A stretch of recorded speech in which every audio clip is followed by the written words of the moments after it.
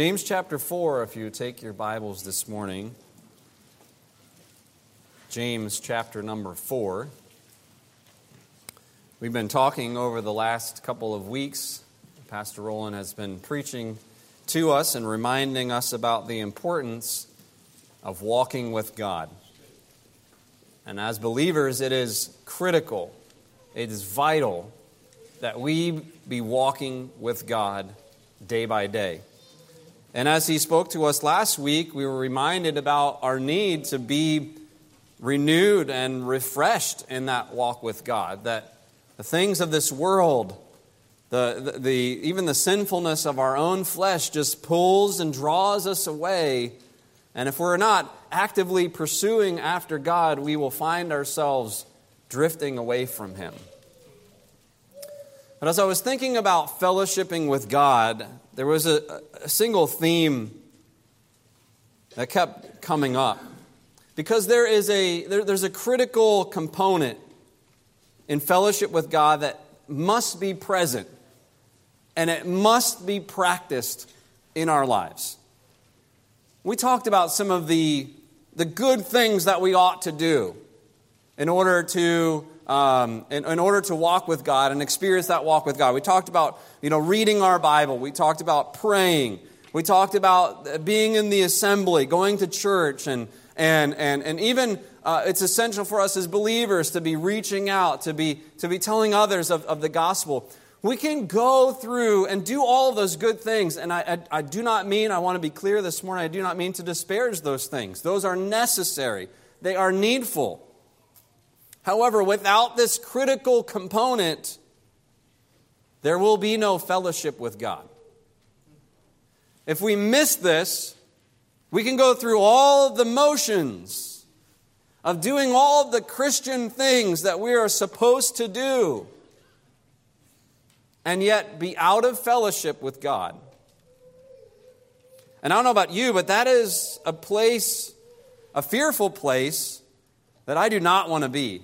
Just going through the motions, doing all of the Christian things that I'm supposed to do, but yet not being in fellowship with God. What a terrible place to be. And when we're going through the motions, when we're doing that, then a lot of those things, like take Bible reading, for example, we open our Bibles and we read it, but it's dull, it's flat, it's empty. There's nothing there. We're just kind of checking it off the list and doing it and moving on. Things like coming to church, even witnessing, become just religious rituals that we've got to make sure we do, because that way we know that we're where we're supposed to be. But the whole time, we're not in fellowship with God. We'll experience the kind of Christian life that's described for us in James chapter 4. And we do want to remind ourselves that James 4 is not written to people who are lost. It's not written to non-believers. It's written to saved people. And notice how their lives are being described. In chapter 4, James 4, verse 1, James says, "From whence come wars and fightings among you? Come they not hence, even of your own lusts that war in your members? Ye lust and have not, ye kill and desire to have and cannot obtain, ye fight and war, yet ye have not because ye ask not. Ye ask and receive not because ye ask amiss, that ye may consume it upon your lusts. Ye adulterers and adulteresses, know ye not that the friendship of the world is enmity with God? Whosoever therefore will be a friend of the world is the enemy of God. Do you think that the Scripture saith in vain, the Spirit that dwelleth in us lusteth to envy? But He giveth more grace. Wherefore He saith, God resisteth the proud, but giveth grace unto the humble. Submit yourselves, therefore, to God. Resist the devil, and he will flee from you. Draw nigh to God, and He will draw nigh to you. Cleanse your hands, ye sinners, and purify your hearts, ye double-minded." Lord, would you help us as we look at your word this morning? Would you help our hearts to be tender and receptive? Would you help me to say only those things that you would have said this morning? And would you be honored and glorified as we study your word together? In Jesus' name I pray. Amen. Amen. Notice the Christian life that's described in these few verses. Verse 1 talks about wars and fightings. This is conflict. Where we're going about living, we're just going from one conflict to the next conflict. And these conflicts come as we are fighting for our own desires. We're fighting for our own comforts. We're fighting for our own pleasures. And so we're living a life of conflict. In verse 2, it talks about ye have not and cannot obtain. Sounds a lot like frustration. Like we're trying to fight and trying to get satisfaction. We're trying to acquire that feeling of being satisfied and being settled, but we're never really truly finding it.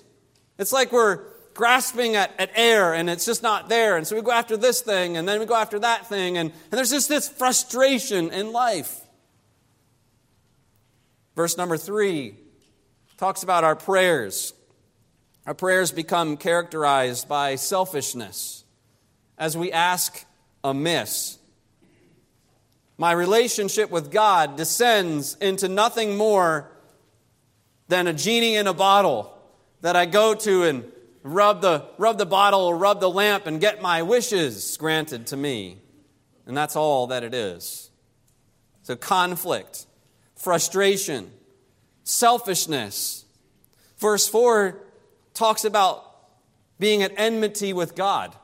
There's discord and conflict with God. And going about to get what we want, we, as he describes them as adulterers and adulteresses, we cheat on God by resorting to the world to get what we want. And here's the scary thing about it. You notice how verse 4 begins, know ye not? James is saying, don't you know these things? And the inference is that they didn't know. They were thinking that they were okay with God when in reality they were at enmity with God. They were an enemy of God. They were actively fighting against God. Can I remind you, these are Christians. These are believers.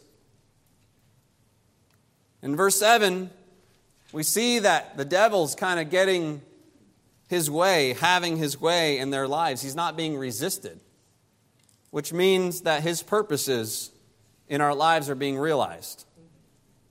He's destroying. He's stealing from us. And we don't even really notice it.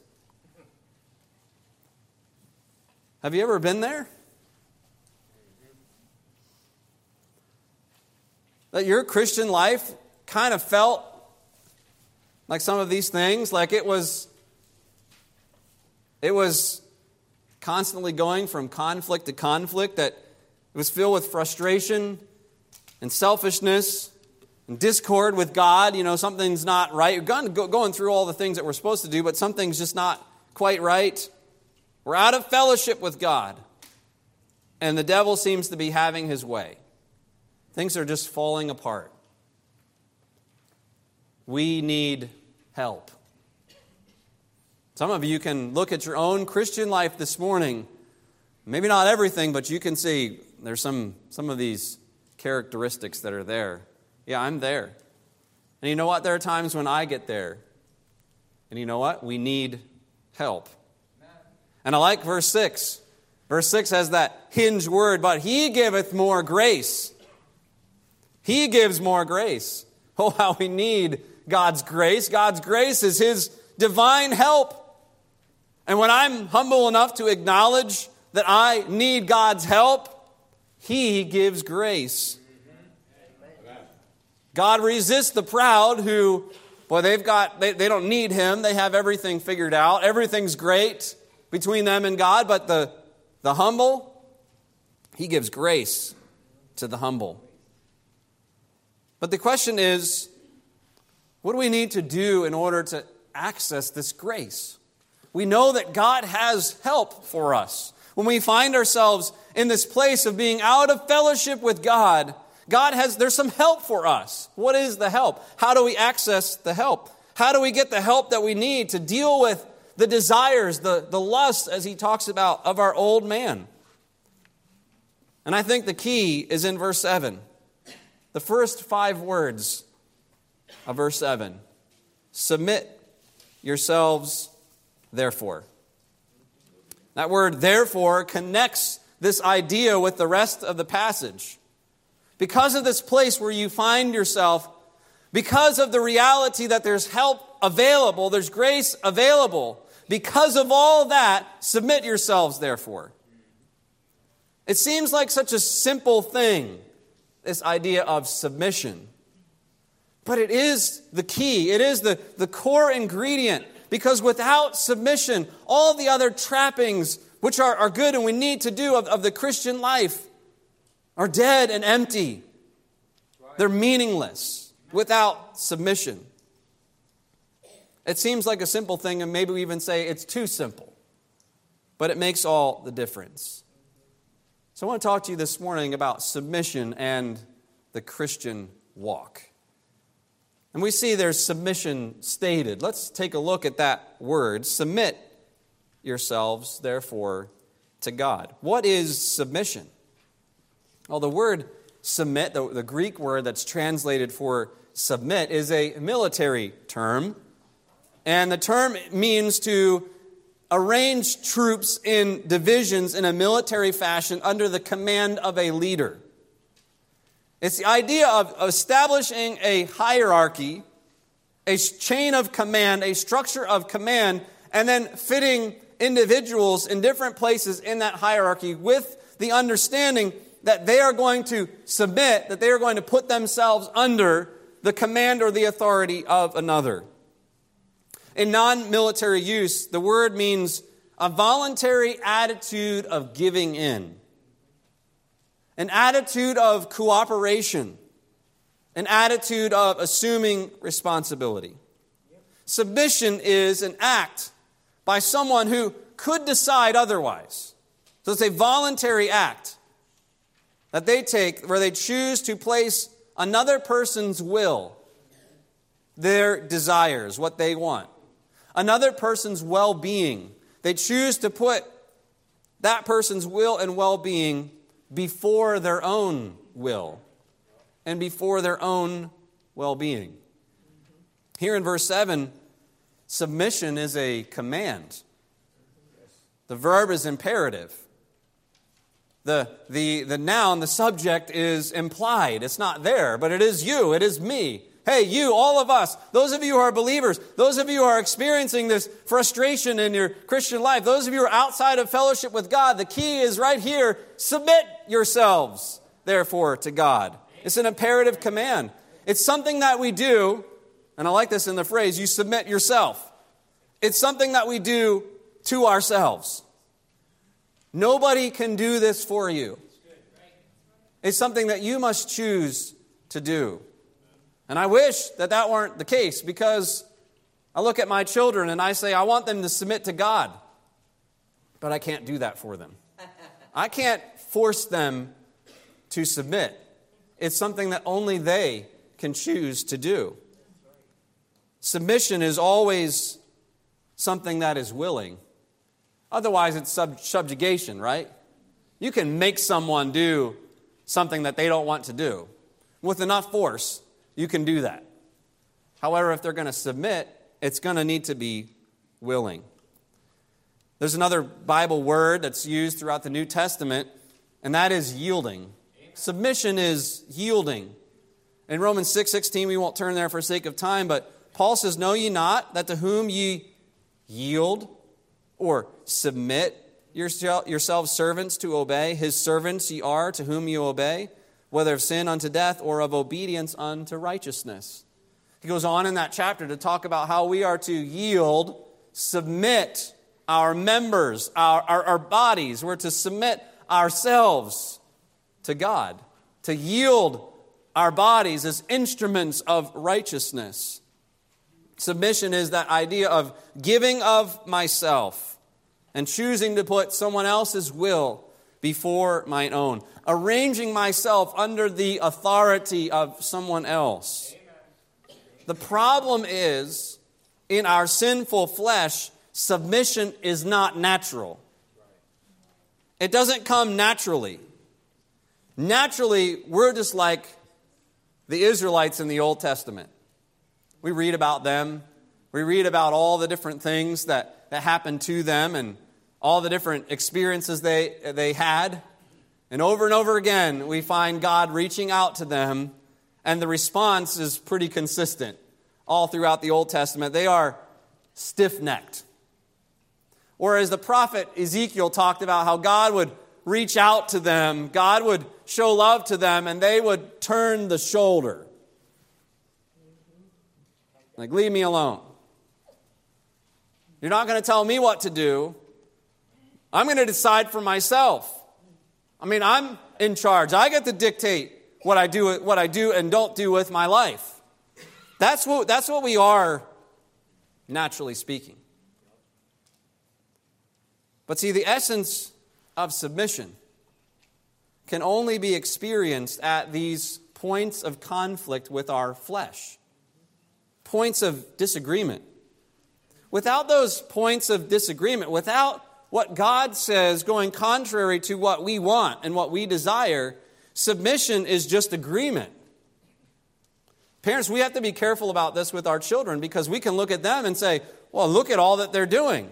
Well, we raised them that way. For now, they're comfortable in that lifestyle. They really don't know any other lifestyle. And so it could just be all the things that we see. It could just be agreement. Oh, yeah, I want to do those same things too.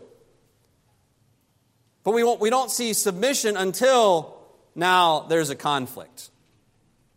You can't practice submission until there is a conflict. Otherwise, it's just two people agreeing with one another, agreeing together.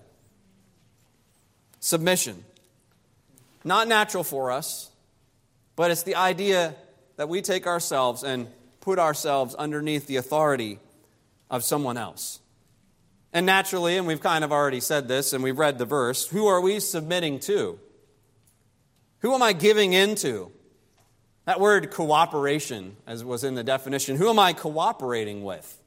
Well, we're submitting ourselves, therefore, to God.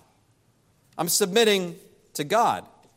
God is asking for my willing submission.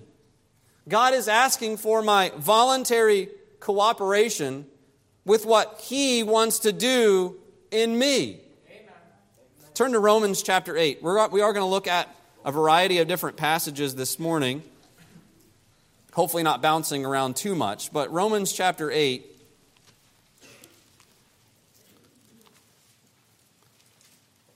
We mentioned the fact that submission is cooperating, going along with, participating with what God is doing and wants to do in us.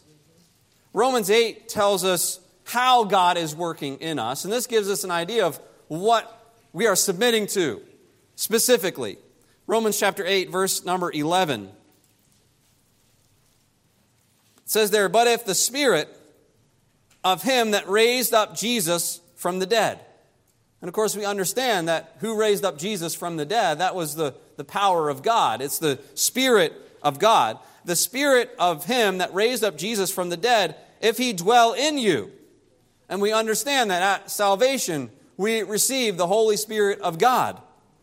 If that's the case, then He that raised up Christ from the dead shall also quicken or bring life, make alive your mortal bodies by His Spirit that dwelleth in you.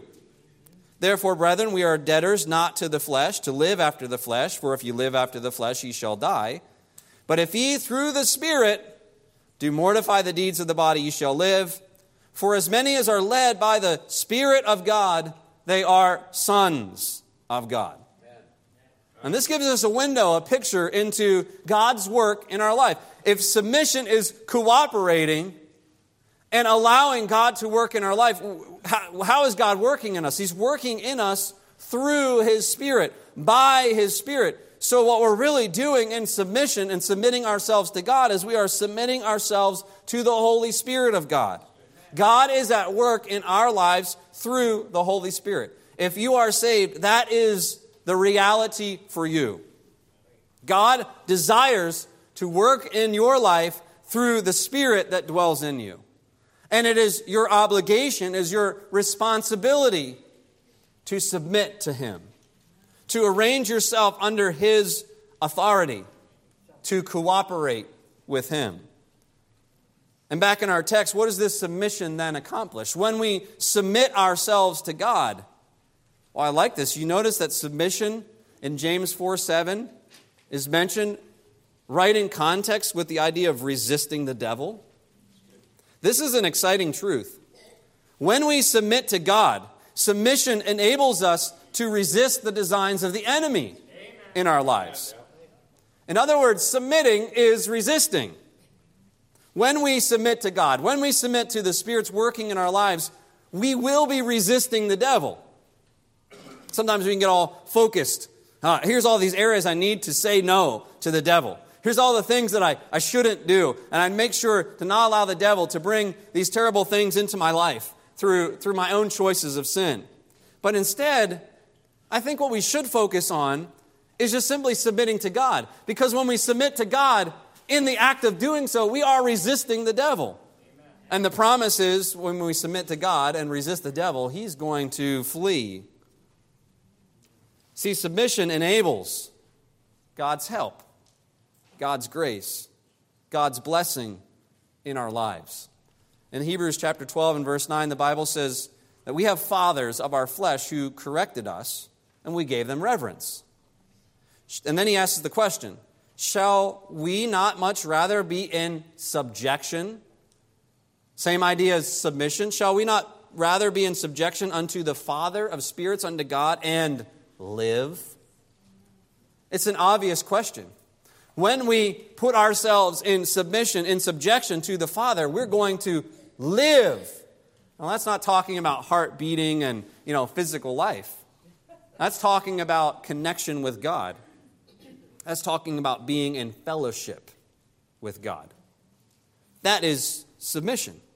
Now, God just doesn't demand submission from us. He actually displayed submission on our behalf. Turn to Philippians chapter 2. We looked at submission stated. Let's look at submission in our Savior, because God doesn't just demand submission on our behalf. He displays submission on our behalf. And you see this in Philippians chapter 2. This is a very familiar passage, but a powerful passage. Philippians chapter 2, and look there in verse 5.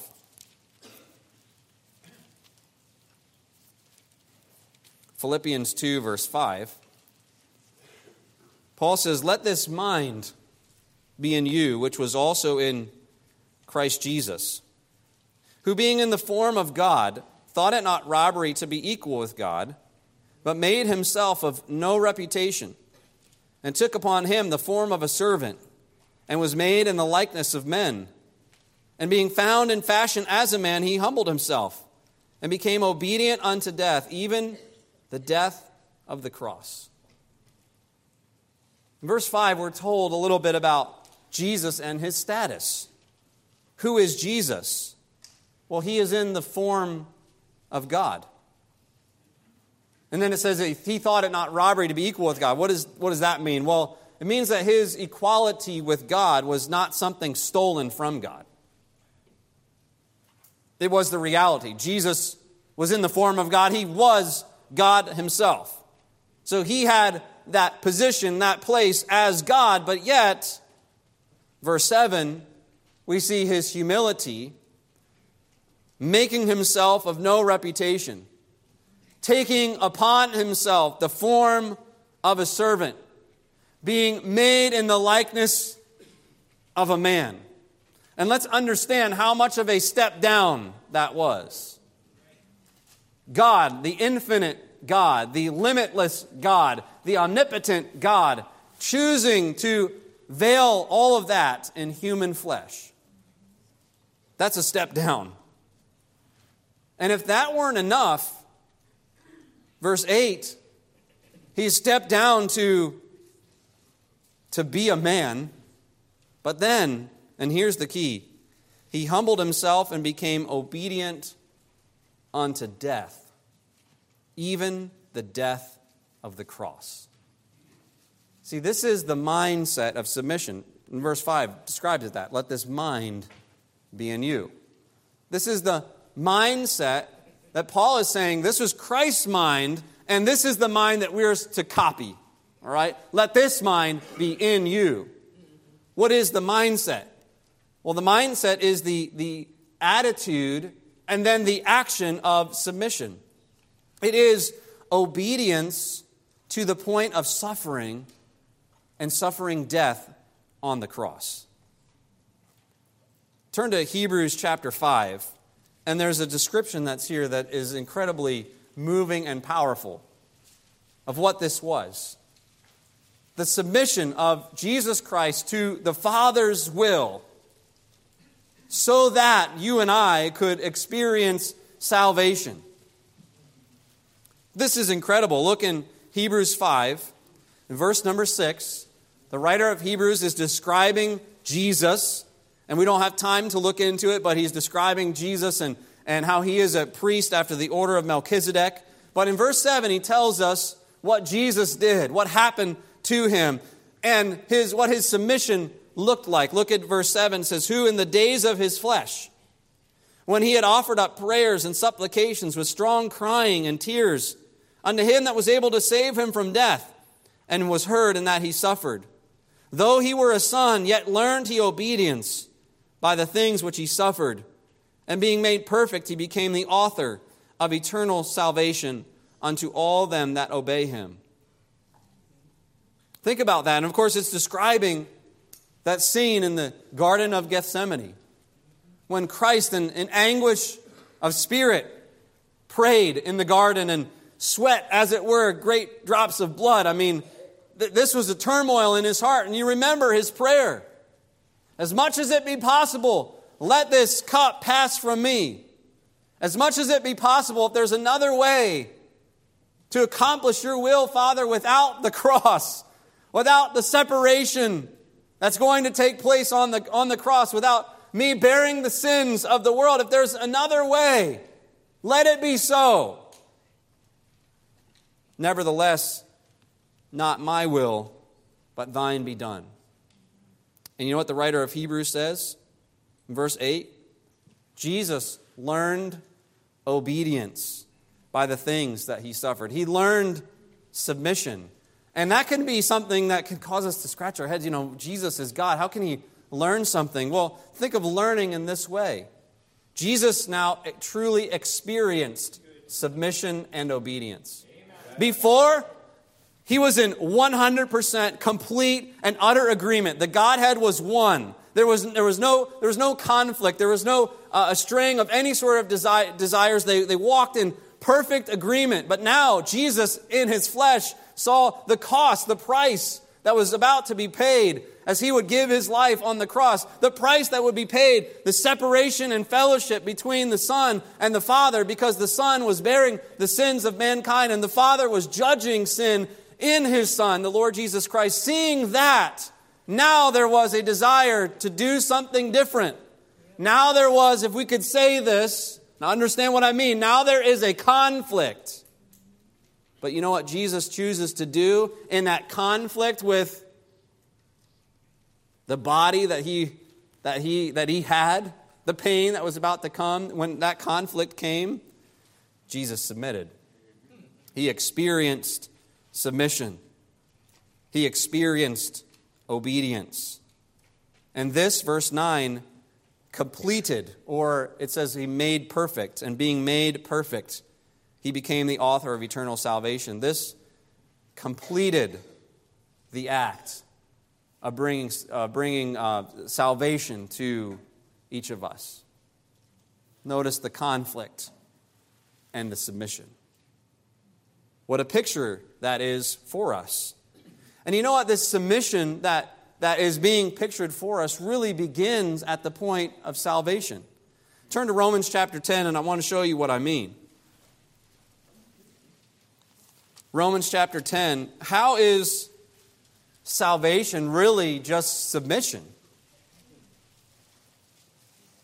Look at Romans 10, one of my favorite verses. It's familiar to many of us. When it comes to understanding salvation, it describes the Jewish people and how they approached the message of the gospel, how they approached salvation. In verse 3 it says, they being ignorant of God's righteousness and going about to establish their own righteousness, and notice this, they have not submitted themselves unto the righteousness of God. In salvation, there is a submission to the righteousness of God. There is a submission to God's definition of sin. In other words, God gets to define what sin is. We don't get to make that definition. We don't get to say what is right and what is wrong.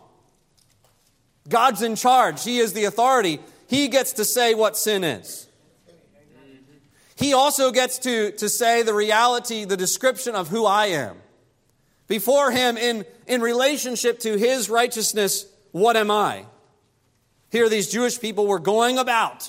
They're busy as trying to establish their own righteousness, trying to clean themselves up so they can be right with God, so God can accept them. They're not submitting to God's description of them. They're not submitting to the reality that we are all as an unclean thing. God says that my good works are not good enough for salvation. God says that my good deeds will not earn me salvation. The question is, am I going to submit to that reality or not? Or am I going to say like these Jews did, no, I can do this. I can make it happen. I can make it work. And as a result, they're not submitting themselves to the righteousness of Christ. So we're submitting to God's definition of sin. We're submitting to God's description of ourselves. We're also submitting to God's declared remedy. What is the answer for my sin problem? What is the remedy? Well, God says it's in the person of Jesus Christ. The question is, are we going to submit to that? Are we going to say, you know what, that is the only remedy? You know what, that is my remedy. I receive that for myself. So we see that salvation is literally the point of submission. It's where our walk of submission ought to begin. It's the point where we understand that what we naturally believe about our sin and what we naturally believe about ourselves is in conflict with what God says. And this is why the new birth is at a point in time, because we understand that what I naturally think about myself, how I view myself, how I view my sin, is in conflict to what God declares me to be and what God declares my sin to be. And at that point of conflict, I make a choice to submit. And that is a point in time event. Now, the natural man does not receive those definitions because they're foolishness to him. See, that can't be right. That can't be true. And why does God have to make those kind of declarations? Why can't my good works be enough? Because to me, that makes sense to me. So I don't understand what God's problem is. Well, there's the issue right there. I have to submit to God's remedy for my sin problem. I have to submit. It's that point of conflict, and I have to choose to submit. We see this in the Apostle Paul. Remember him on the road to Damascus? He's breathing out threatenings and slaughter against the Christians. He's going to go to Damascus, and he's going to find those Christians. He's going to bring them bound back to Jerusalem. He's going to basically set up the way he wants things to go, the way he thinks religion ought to be. And God knocks him off the horse, and he sees that bright light. And then the question, which is literally the point of his salvation. After he understands that it's Jesus who did this. His first question was, who are you? Who just did this? I'm Jesus who you're persecuting. And then what was Paul's question? his point of submission. Verse 6, Acts chapter 9, verse 6. Lord, what wilt thou have me to do? That was Paul's conversion. The point where he submitted to the Lord Jesus Christ, submitted to God's remedy. What wilt thou have me to do? Demonstrated in the form of a question. Because a good way to look at submission is when we ask God questions. When we let God inform us, when we let God inform our actions, our attitudes, instead of ourselves. But see, this is only the beginning. Submission begins at salvation. Our Christian life begins there with our submission. But that submission that started at salvation must translate now to our daily walk. It must be something that we not only did way back when, but a habit that we are about doing every moment of every day. And this is submission to the Spirit. Our last passage today, let's go to Galatians chapter 5. Galatians 5, another familiar passage, but I just want to bring these thoughts together. And I think in doing so, it'll make things make sense. And then practically speaking, how do we apply it? It'll bring everything together. So one more passage, Galatians 5, verse 16. Paul writes there in Galatians chapter 5, "This I say then, walk in the Spirit, and ye shall not fulfill the lusts of the flesh. For the flesh lusteth against the Spirit, and the Spirit against the flesh, and these are contrary the one to the other, so that ye cannot do the things that ye would. But if ye be led by the Spirit, ye are not under the law. Now the works of the flesh are manifest," and there's a long list that's there in verse 19, verse 20, verse 21. And then he contrasts that with the fruit of the Spirit, verse 22. Love, joy, peace, long-suffering, gentleness, goodness, faith, meekness, temperance. Against such there is no law. So he talks about, and he introduces in verse 16 this idea of walking in the Spirit. If I'm walking in the Spirit, then that is God's Holy Spirit at work in my life, bringing me to points of conflict, bringing me to situations where I can learn submission. We see the conflict in verse 16 and 17. The fact that the Spirit and our flesh are at odds. They're contrary one to the other.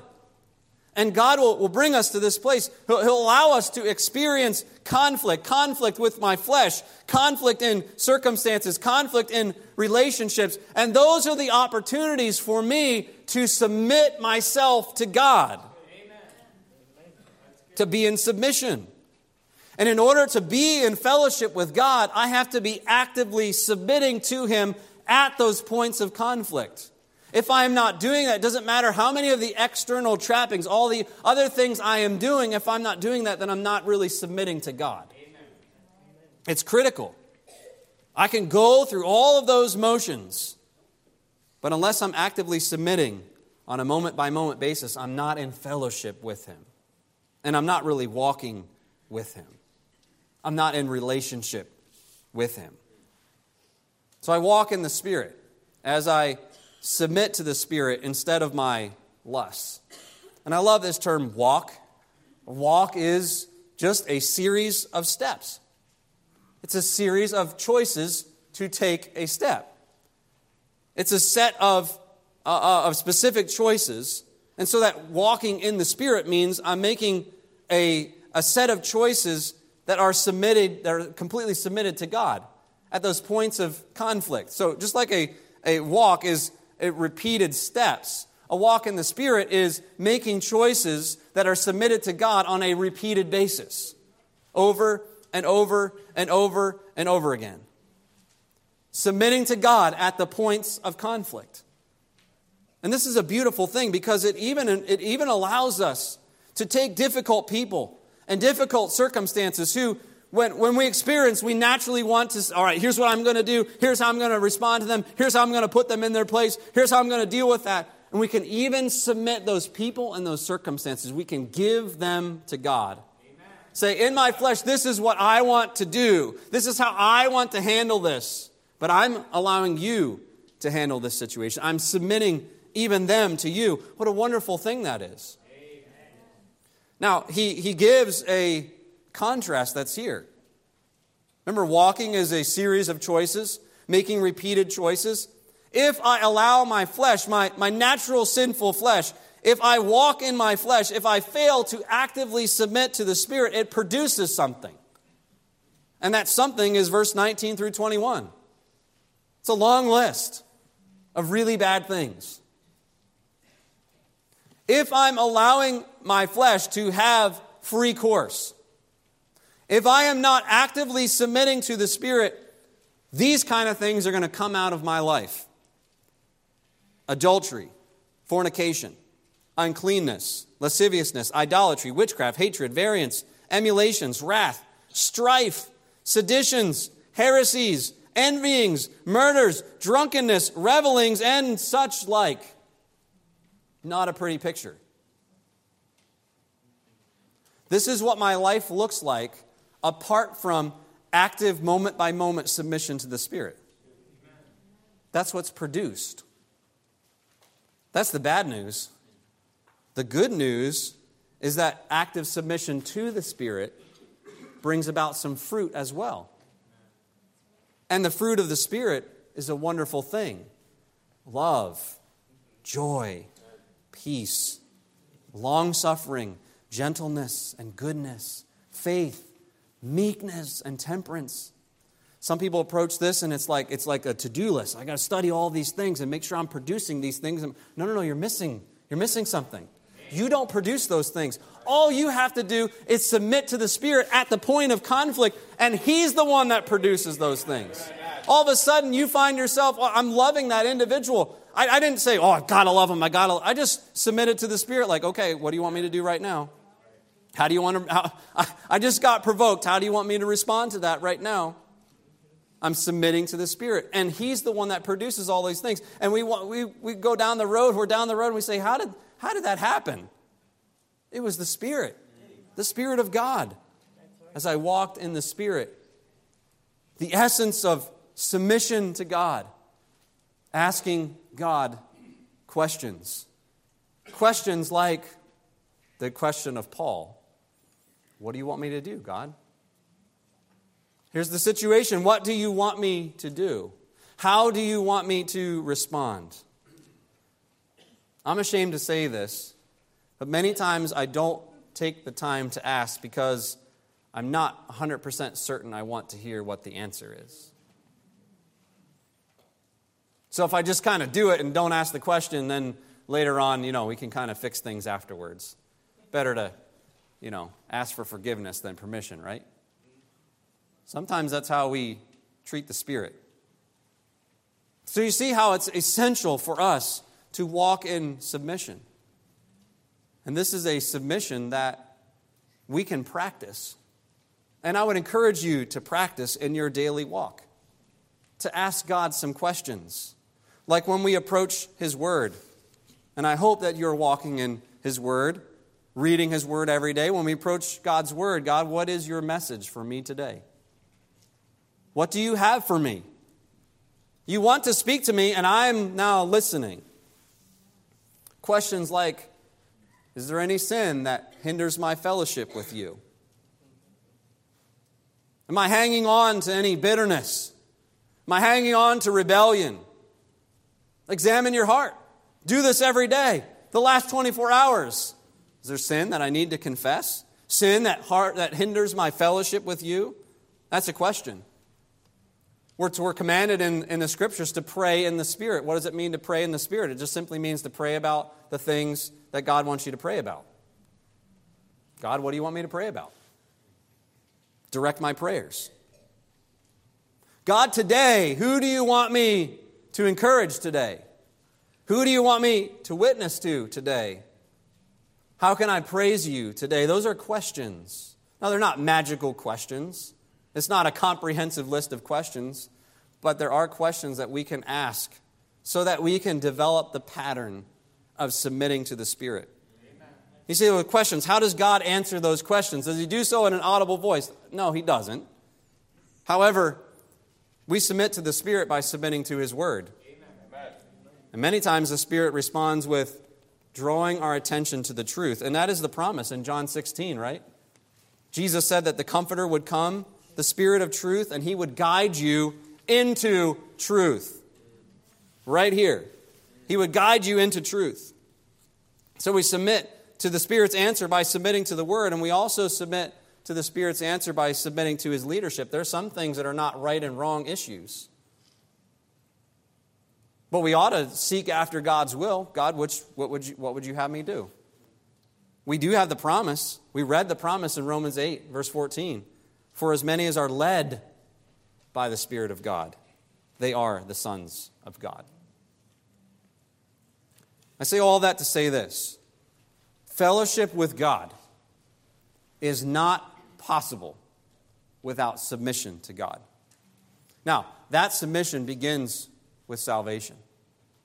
That submission begins with a point in time where you understood that your understanding about yourself and your sin was contrary to God's declaration. Has there been a point in time in your life where God brought you to that place where you understood that conflict? And then you were willing to submit to God's declaration and God's definition. Has there been a time in your life where you made that choice to submit to God's way and God's remedy? And then if you're a believer, really that was just the beginning. That was a start. And the question for us is, are we actively choosing to submit to God on a moment-by-moment basis? This is what it means to walk with God. This is what it means to walk out your door tomorrow morning and you go to work, and how you respond to individuals, how you respond to situations, how you deal with difficulties and difficult circumstances as your flesh becomes contrary, fights against what God wants, and you make the choice. God, what do you want? How do you want me to respond? And I submit. That is what real fellowship is. That is submission in the Christian walk. And I hope you'll strive even this next week to submit yourselves, therefore, to God.